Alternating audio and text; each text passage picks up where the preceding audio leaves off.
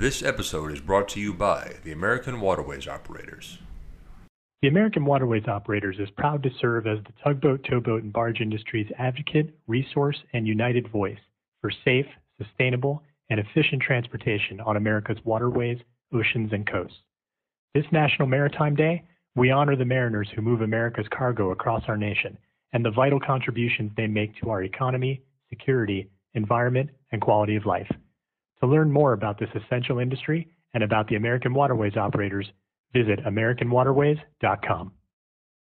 Welcome back to Between the Levees. Today's guest came recommended by Mr. Mark Canoa himself. Finally, months later, I am joined by Ms. Jennifer Carpenter, the President and CEO of the American Waterways Operators. Ms. Carpenter, thank you for joining me. Tim, thanks for having me. Glad to be here. Glad we could finally make this work. Well, you know how this goes. Please tell me, where were you born? St. Louis, Missouri. And what led you to the industry eventually? Were your parents in the business? No. So I joke that even though I grew up in St. Louis, I had to come to DC to discover the barge industry. It's so crazy. I grew up in St. Louis and, I'd go down to a Cardinals game or something at the old Busch Stadium and see the tows on the river. I had absolutely no idea what this industry was all about and how important it is, and fell in love with it when I came to DC. And now I am, an evangelist for it. Well, I'm sure we'll follow your path all the way to DC, but let's start back in St. Louis. What did your parents do for a living? So my mom was a homemaker. My dad was a doctor, and grew up in St. Louis, kind of West County. And when I go back out there now, it's just amazing to me to see how, that part of the area has changed since I was there. Well, tell me about growing up in St. Louis. Yeah, so, I was just kind of an ordinary kid, and had no idea what I wanted to do when I grew up. At one point, I thought I might like to be a spy. Seriously, I thought it would be fun to be like a female James Bond, but that probably wouldn't be conducive to longevity. So I'm glad that I found the river industry instead. Were you drawn to anything in school growing up?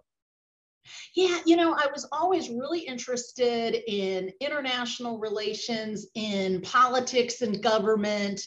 And I love the idea of kind of being an intermediary or a bridge builder, somebody who tried to kind of help people come together. So I was actually interested, once I decided being a spy wasn't the best career path for me, I thought about going into the Foreign Service. Thought it might be interesting to be a diplomat.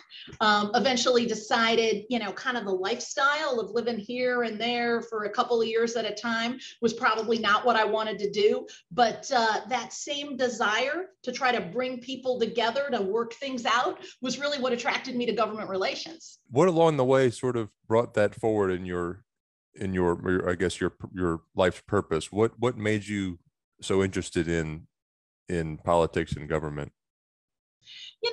I'm interested in how people come together to try to get things done. I'm interested in, I kind of approach the world as most people have good hearts and are trying to do the right thing, and, have a perspective which is informed by how they grew up and their personality and all of that. And, so many of our challenges in life and in this world kind of happen when we're not listening to each other. We're not kind of taking the time to understand where are you coming from, which, doesn't mean at all that we're always going to agree, because no way we're not. But, just, I think a real curiosity, Tim, like wanting to understand, hey, where are people coming from, and recognizing that we're not always going to agree and people are coming from different places. There's a lot of stuff we got to get done. How do we do that? How do we harness that? And, I think there's a lot of that goes into politics and government. And when it's working well, that is what it should be about. Well, in relative terms, this podcast has been an interesting experience. Seeing all the backgrounds that come together to unite in this little industry we're trying to operate.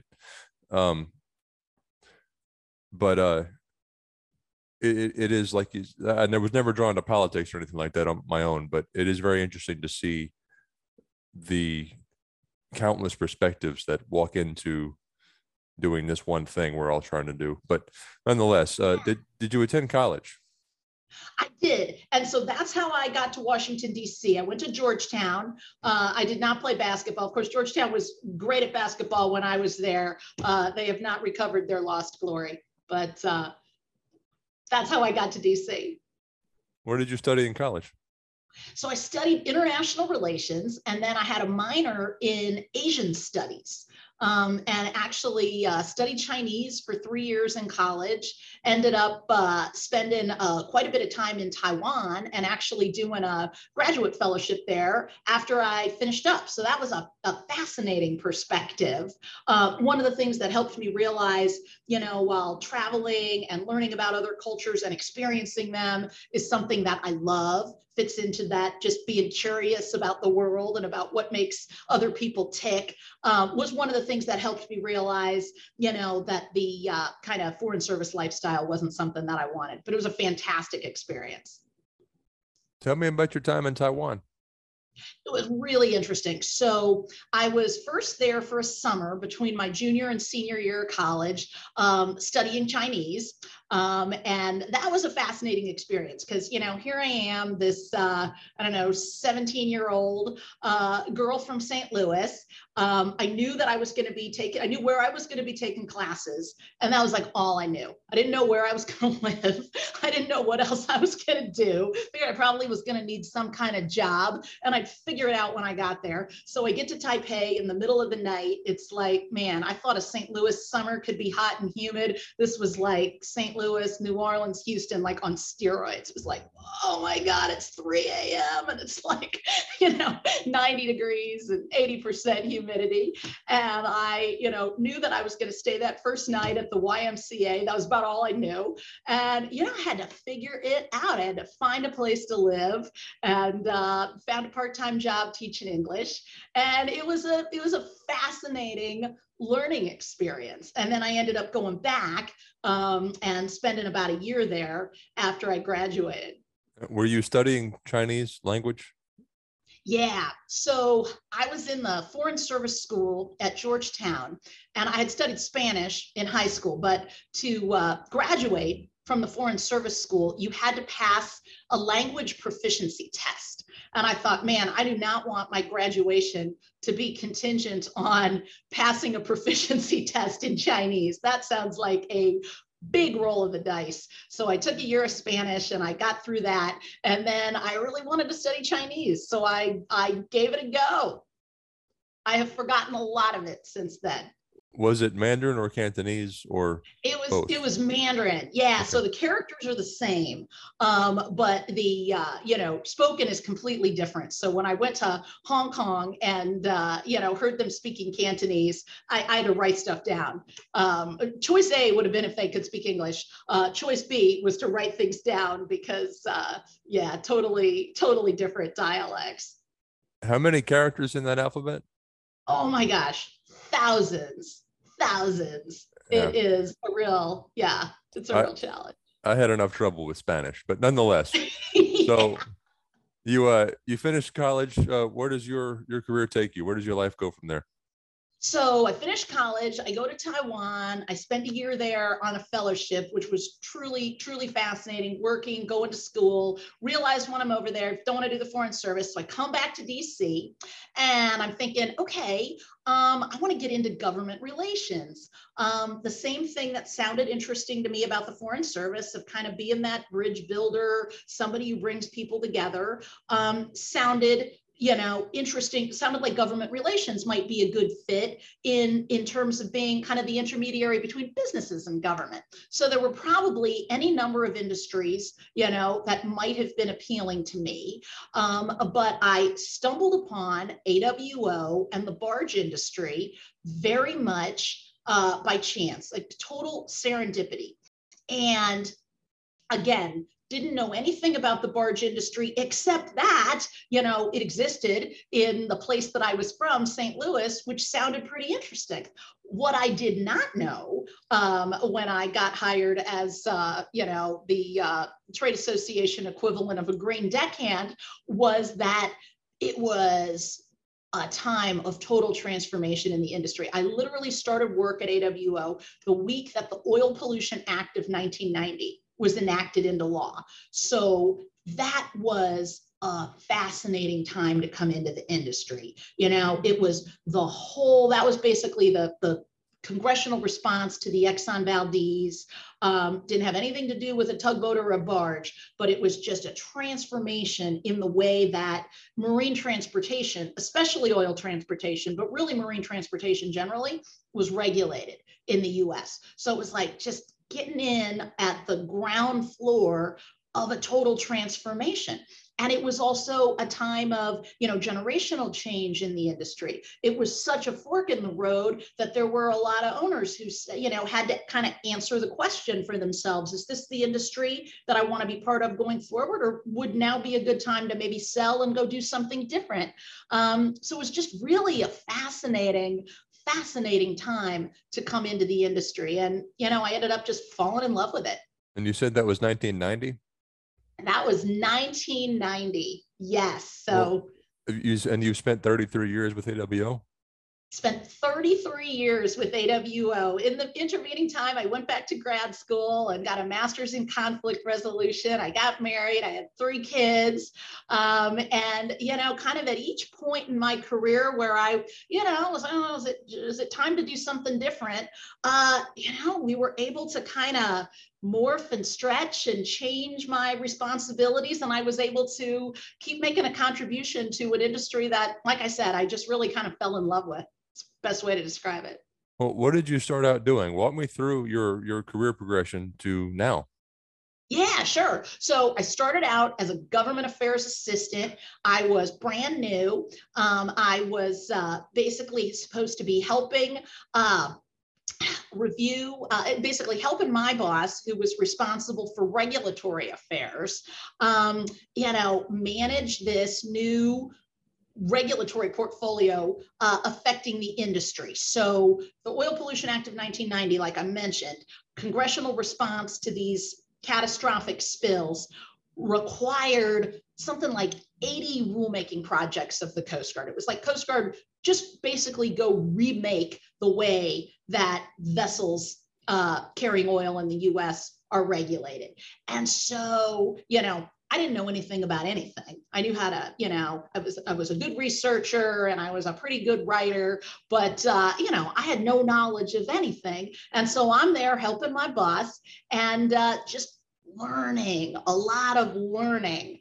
And just kind of grew from there. So I became the manager of regulatory affairs, and then the director of government affairs, and then the vice president of regulatory affairs, and eventually the senior vice president of government affairs, and eventually the executive vice president, and finally the president of AWO. And that took me 33 years, but it's been a heck of a ride. How long have you been president? 3 years, 3.5 years, became president on January 1st, 2020, just in time for COVID. So talk about, getting into something at a dynamic time. If you can recall details of such things, tell me about some industry changes you've witnessed in 33 years. Oh, yeah.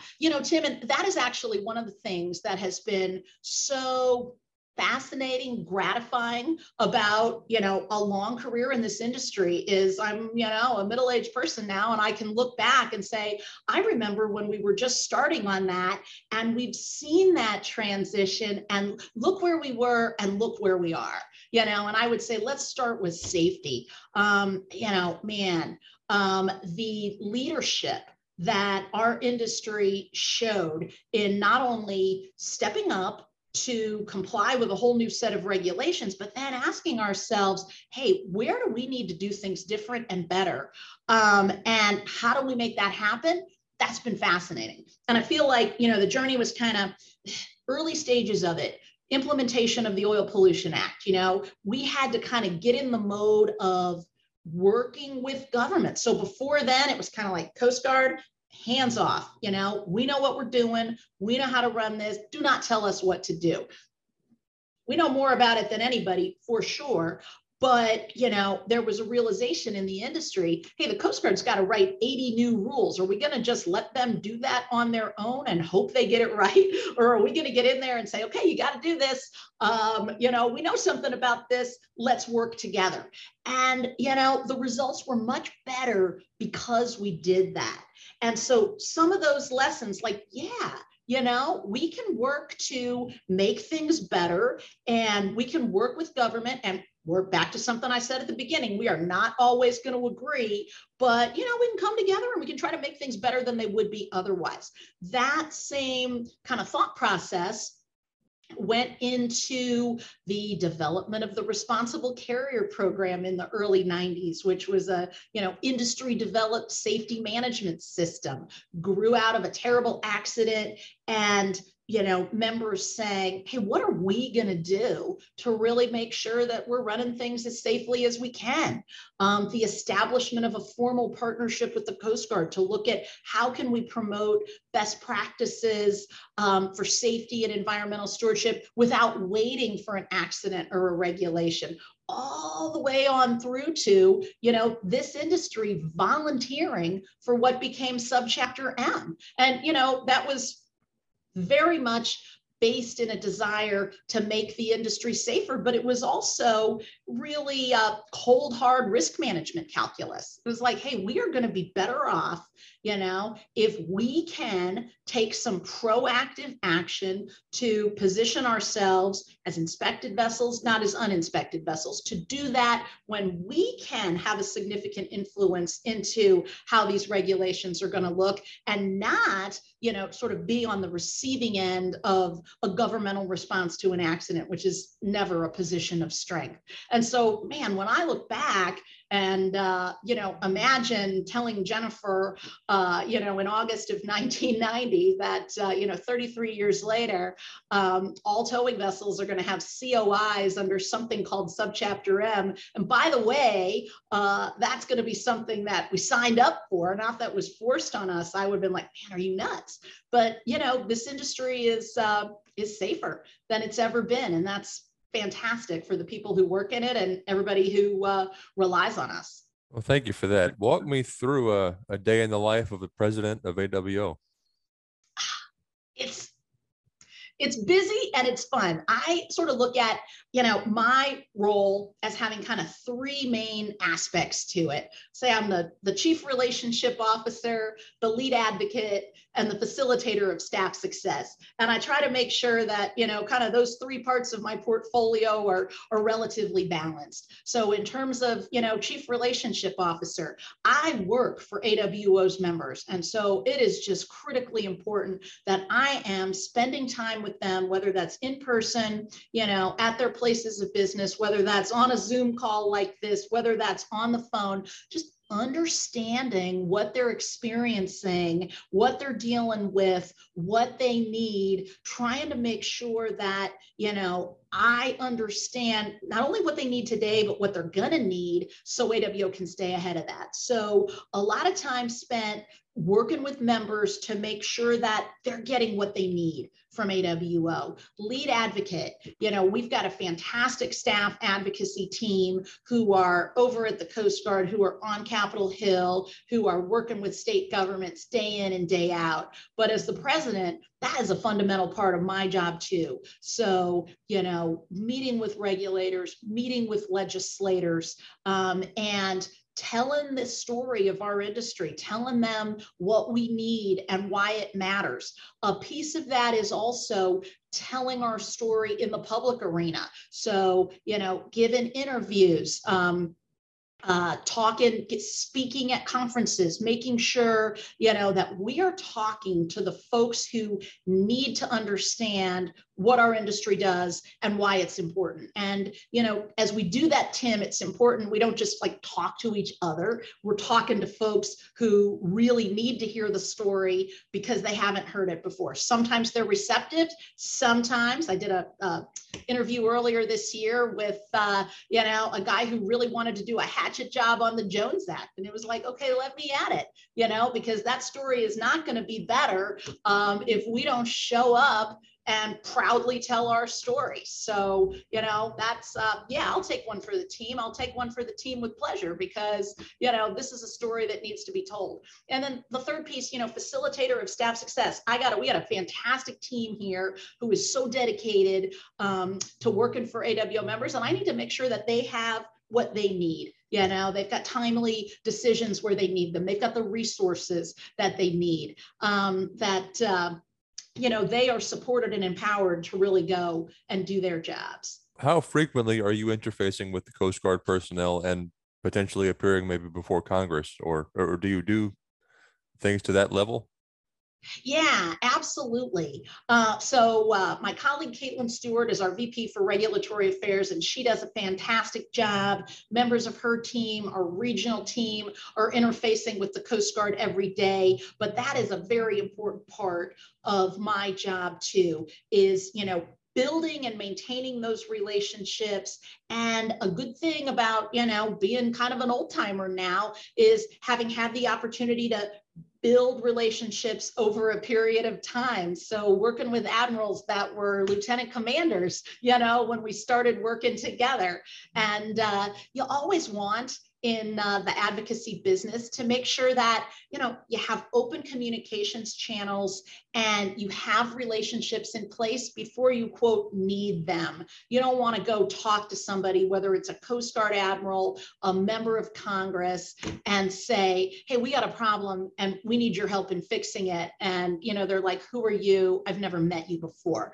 That goes much better when there's a good foundation. So we spend a lot of time trying to lay those foundations, make sure we have the relationships in place so that when we do need each other, we can pick up the phone and say, hey, this is Jennifer. We're on a first name basis. And man, we really got a situation with this low water.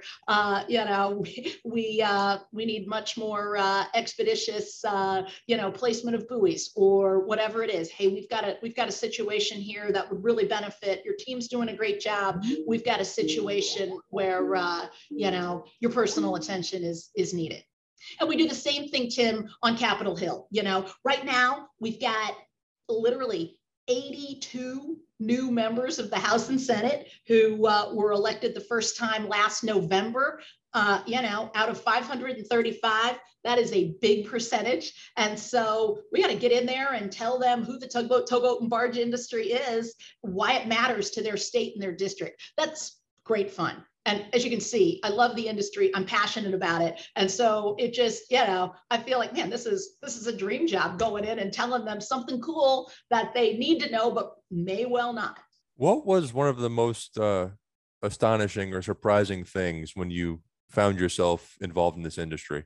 Oh, geez. I think how important it is and how much of what it does people don't see in the course of their everyday life, right? So we've all been on the highway behind the, long line of semi trucks. We've all been stopped at, the railroad crossing. I was lucky enough to grow up in St. Louis. There's a lot of people who don't live anywhere near them. They just don't know. Like, how does this happen? So I felt like, kind of discovering this industry was, was kind of like finding a buried treasure. And then, you sort of, I'm mixing metaphors now, but you peel back the layers. So it's not only, this is this industry that I didn't understand at all that does all of this really important stuff, whether it's, moving agricultural commodities for export or moving the petrochemicals that keep the lights on, but then just like meeting the people and realizing, wow, what an amazing group of individuals it is who make this industry go. Just their passion, their knowledge, their love for what they do, it's infectious. And so, that began to then make my mission, my job here, personal, because it's not only I believe in what this industry does, but it's also, oh yeah, I want to be working to, protect, advance the interests of, support the people of this industry, whether that's the folks on the boats, the folks in the office, the folks shoreside, because man, they're doing great stuff, and it's a privilege and a pleasure to work for them.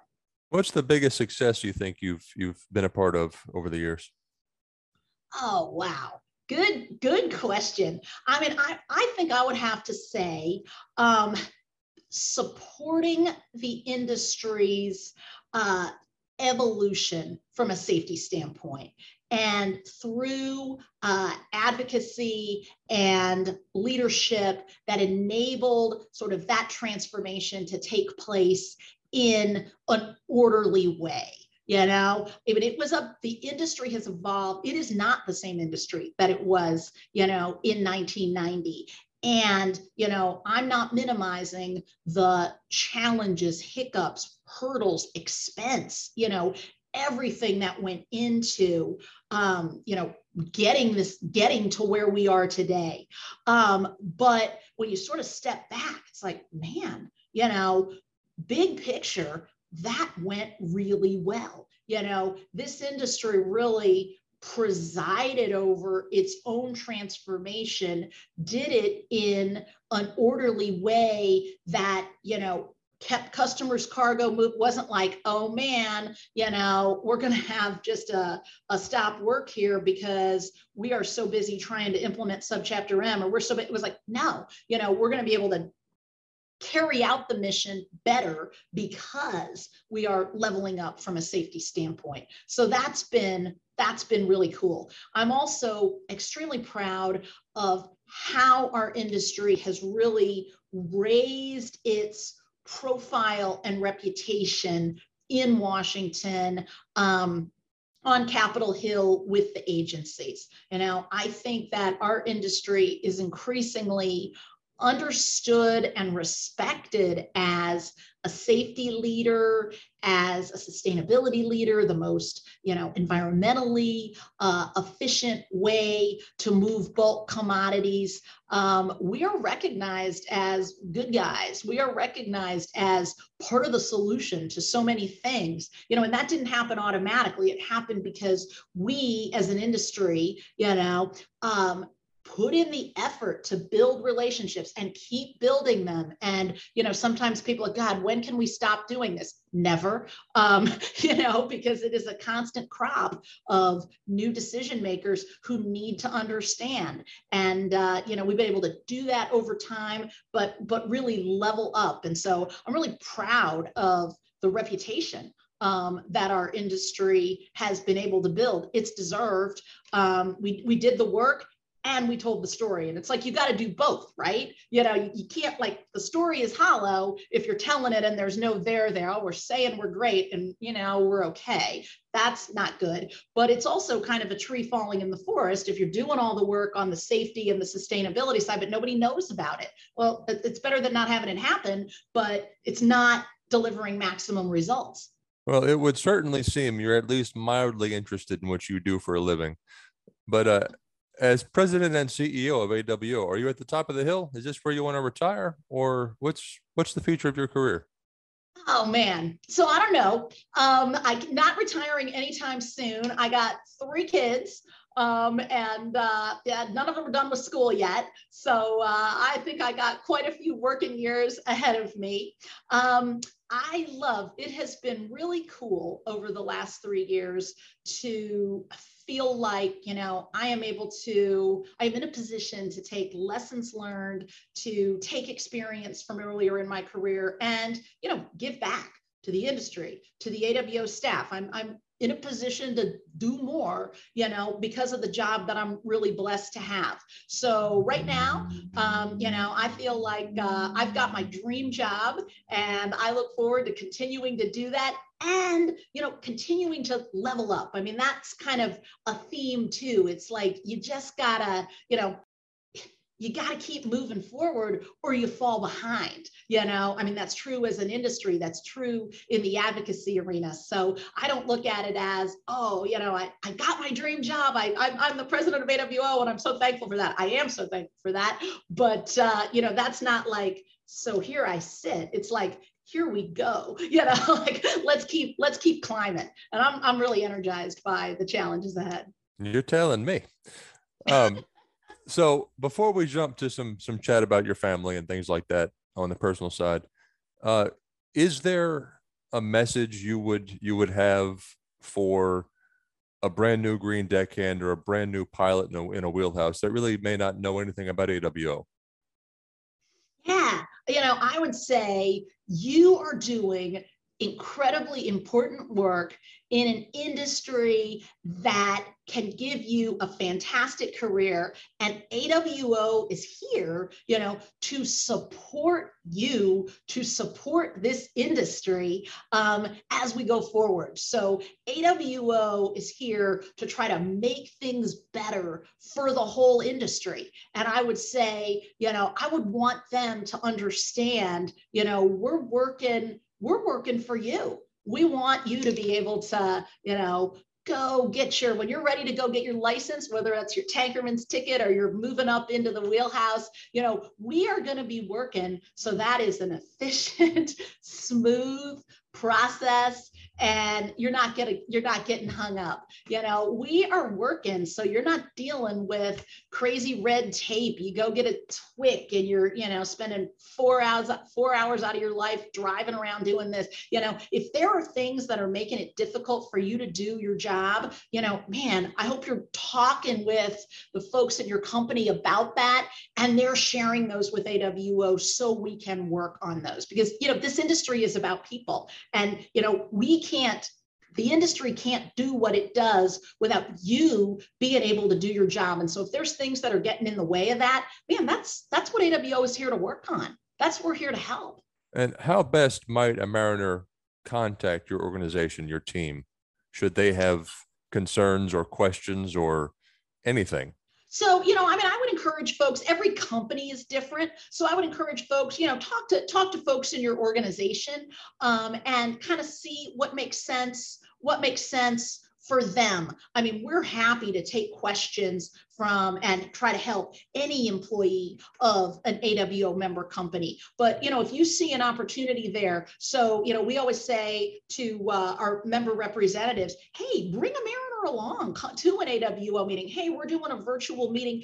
Blast this out. So folks on the boats, so folks who, can't tune in at 2 p.m. on Thursday, can watch this at their leisure. So different companies have different ways of doing things, and I want to respect what that is. I would want all mariners, all employees of AWO members to know, like, AWO is here for all of you. It's not like the benefits of membership are for are for your VP of HR or your director of operations or, whoever. No, we're here to support this company, this industry. So talk to who you need to internally, find out how you can get plugged in. We love to have members with, kind of multiple individuals, multiple team members involved on our work, because we get so much perspective that way, What sorts of issues, industry issues that we're facing are being addressed now in government? And like what's, I guess, I don't know if it's project based or sort of topic based, but what sorts of things is your team working on now? Yeah, so I'll name a couple. Sustainability. So a lot of focus on environmental issues. And, that's something that's going to continue, because that's not only being driven just by like one party in Washington. That's something that, is being driven by industry customers, and it's going to be really important. So we're taking kind of a 3-step approach to that, big picture. barge transportation is the most environmentally beneficial way to move goods. So if we want to help the environment, step one, let's maximize the amount of cargo we move on the water. That's kind of low-hanging fruit. Step two, let's make sure that the marine transportation system is operating as efficiently as possible. If we are queued up at locks burning fuel because we've got old, outdated, inefficient structures on the river, that's not good environmentally any more than it is good economically. So let's make sure that, infrastructure dollars are really being invested so that we can move smoothly and efficiently through the system. And then the third piece is really, supporting companies in kind of taking the next step, whatever their business drivers are. So, there are companies that are experimenting with alternative fuels, and we need to help them and make sure that they're not dealing with Coast Guard regulations of yesteryear that are making it hard for them to innovate and to do new things. At the same time, we need to recognize if you're moving rocks on the Cumberland River, you may not have a customer who says, oh, I'm gonna invest in a methanol to hydrogen towboat, but you could take the next step of going from a tier 1 to a tier 3 engine. That could be tremendously helpful to the environmental footprint of the whole industry. What support do you need? How can AWO help make sure that there is funding, there are resources that will help you to do that? So we want to kind of meet and support AWO members where they are. Personnel and workforce is another big issue. So, we had a long-term need to make sure that we've got a great pipeline of people coming into this industry to work on vessels, to work shoreside. That's important to, national and homeland security. It's important to keeping the industry moving. So how can we support members in telling the industry story? How can we partner with other organizations that are working in this area so that folks know this is a fantastic career path? How can we work with the Coast Guard, with Congress, to make sure that there aren't, barriers and obstacles along the way that just really discourage and frustrate people?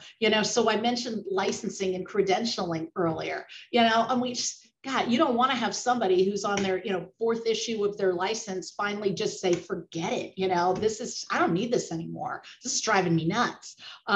They deserve a better and more efficient system. So working on those kinds of issues, I think, we were dealing with a real acute personnel shortage mid to late last year. I'm hearing from some members that some of that acute pressure is abating in some areas.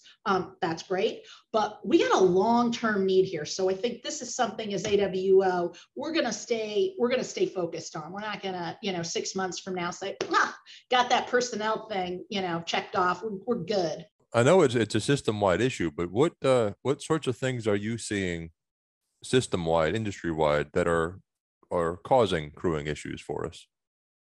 Yeah, so I think we had a lot of challenges kind of in the COVID and emerging post-COVID environment where, we had some folks who left the industry, either, just didn't want to be on a boat with other people and didn't feel like that was the safest choice for them. We had folks who were like, hey, I want to go in business on my own.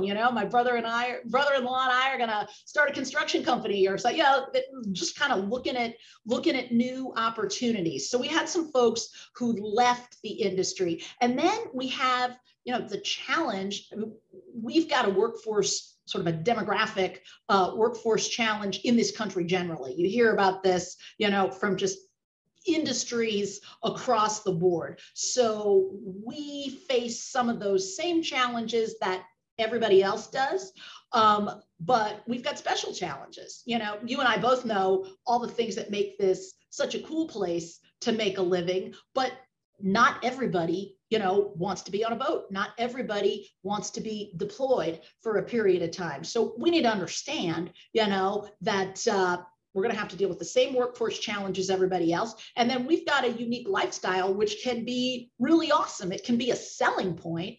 It's not going to be for everybody, but it can be a selling point, and we got to get out and tell that story. All right, jumping over to family. Tell me about what does your husband do for a living, and tell me about your children. So my husband works for the government. He works, he's a lawyer here in DC. I got three kids, 19, 17, and 15. My oldest son is a freshman in college. My middle guy is a junior in high school. And baby girl is not a baby girl. She's a 15-year-old freshman in high school. What is your oldest studying?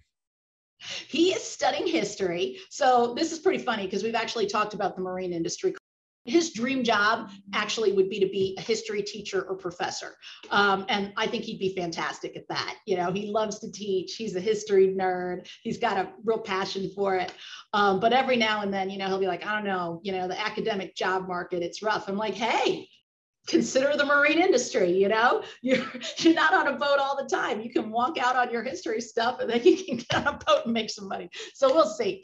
Yeah, history is what he's studying now. Do you expect the younger two to possibly to follow in your footsteps? Do you see a passion for collaboration in any of them? It's going to be really interesting to see what they all do. I do feel like Chris is kind of a natural teacher. My middle son, he's an awesome kid, just a very, you know, just like a really thoughtful, creative person. He is 17 years old. He's got no idea what he wants to do with the rest of his life. I totally get that. So I don't know what he's going to do, but I know he's going to be great. And it's going to be fun to just kind of be part of, you know, helping him figure out what it is. I think my daughter, man, she's a future CEO. She is, you know, 15, and man, she can whip all kinds of chaos into shape. So we'll see what that looks like. Well, good for them and good for you. Um, Not that you have not said enough in this conversation, by any means, but do you have any sort of final thoughts, closing thoughts for the industry, for anybody that might be listening or watching? Oh man, you know, I guess I would just say I feel so blessed, privileged, just delighted to be part of this industry. And, you know, that's what I would want people to hear is just, you know, like what you do is important. It matters. It is inspiring to others. You know, you may not have met me, but I'm inspired by what you do. And, you know, just the sort of what we can do when we work together. I mean, when I look at the things how far we have come in this industry, you know, because people kind of like rolled up their sleeves and worked together. And, you know, things don't happen automatically. Things happen because people work hard and make them happen. But when you come together and you work hard, dang, yeah, you really can get great stuff done. So those would be a few things I just want people to know. Well, Jennifer, I do appreciate your time today. I'm glad we could finally make this work. Oh, Tim, thanks so much. It's been a pleasure. Thanks for the opportunity to be part of it. Everybody out there, stay safe. Absolutely.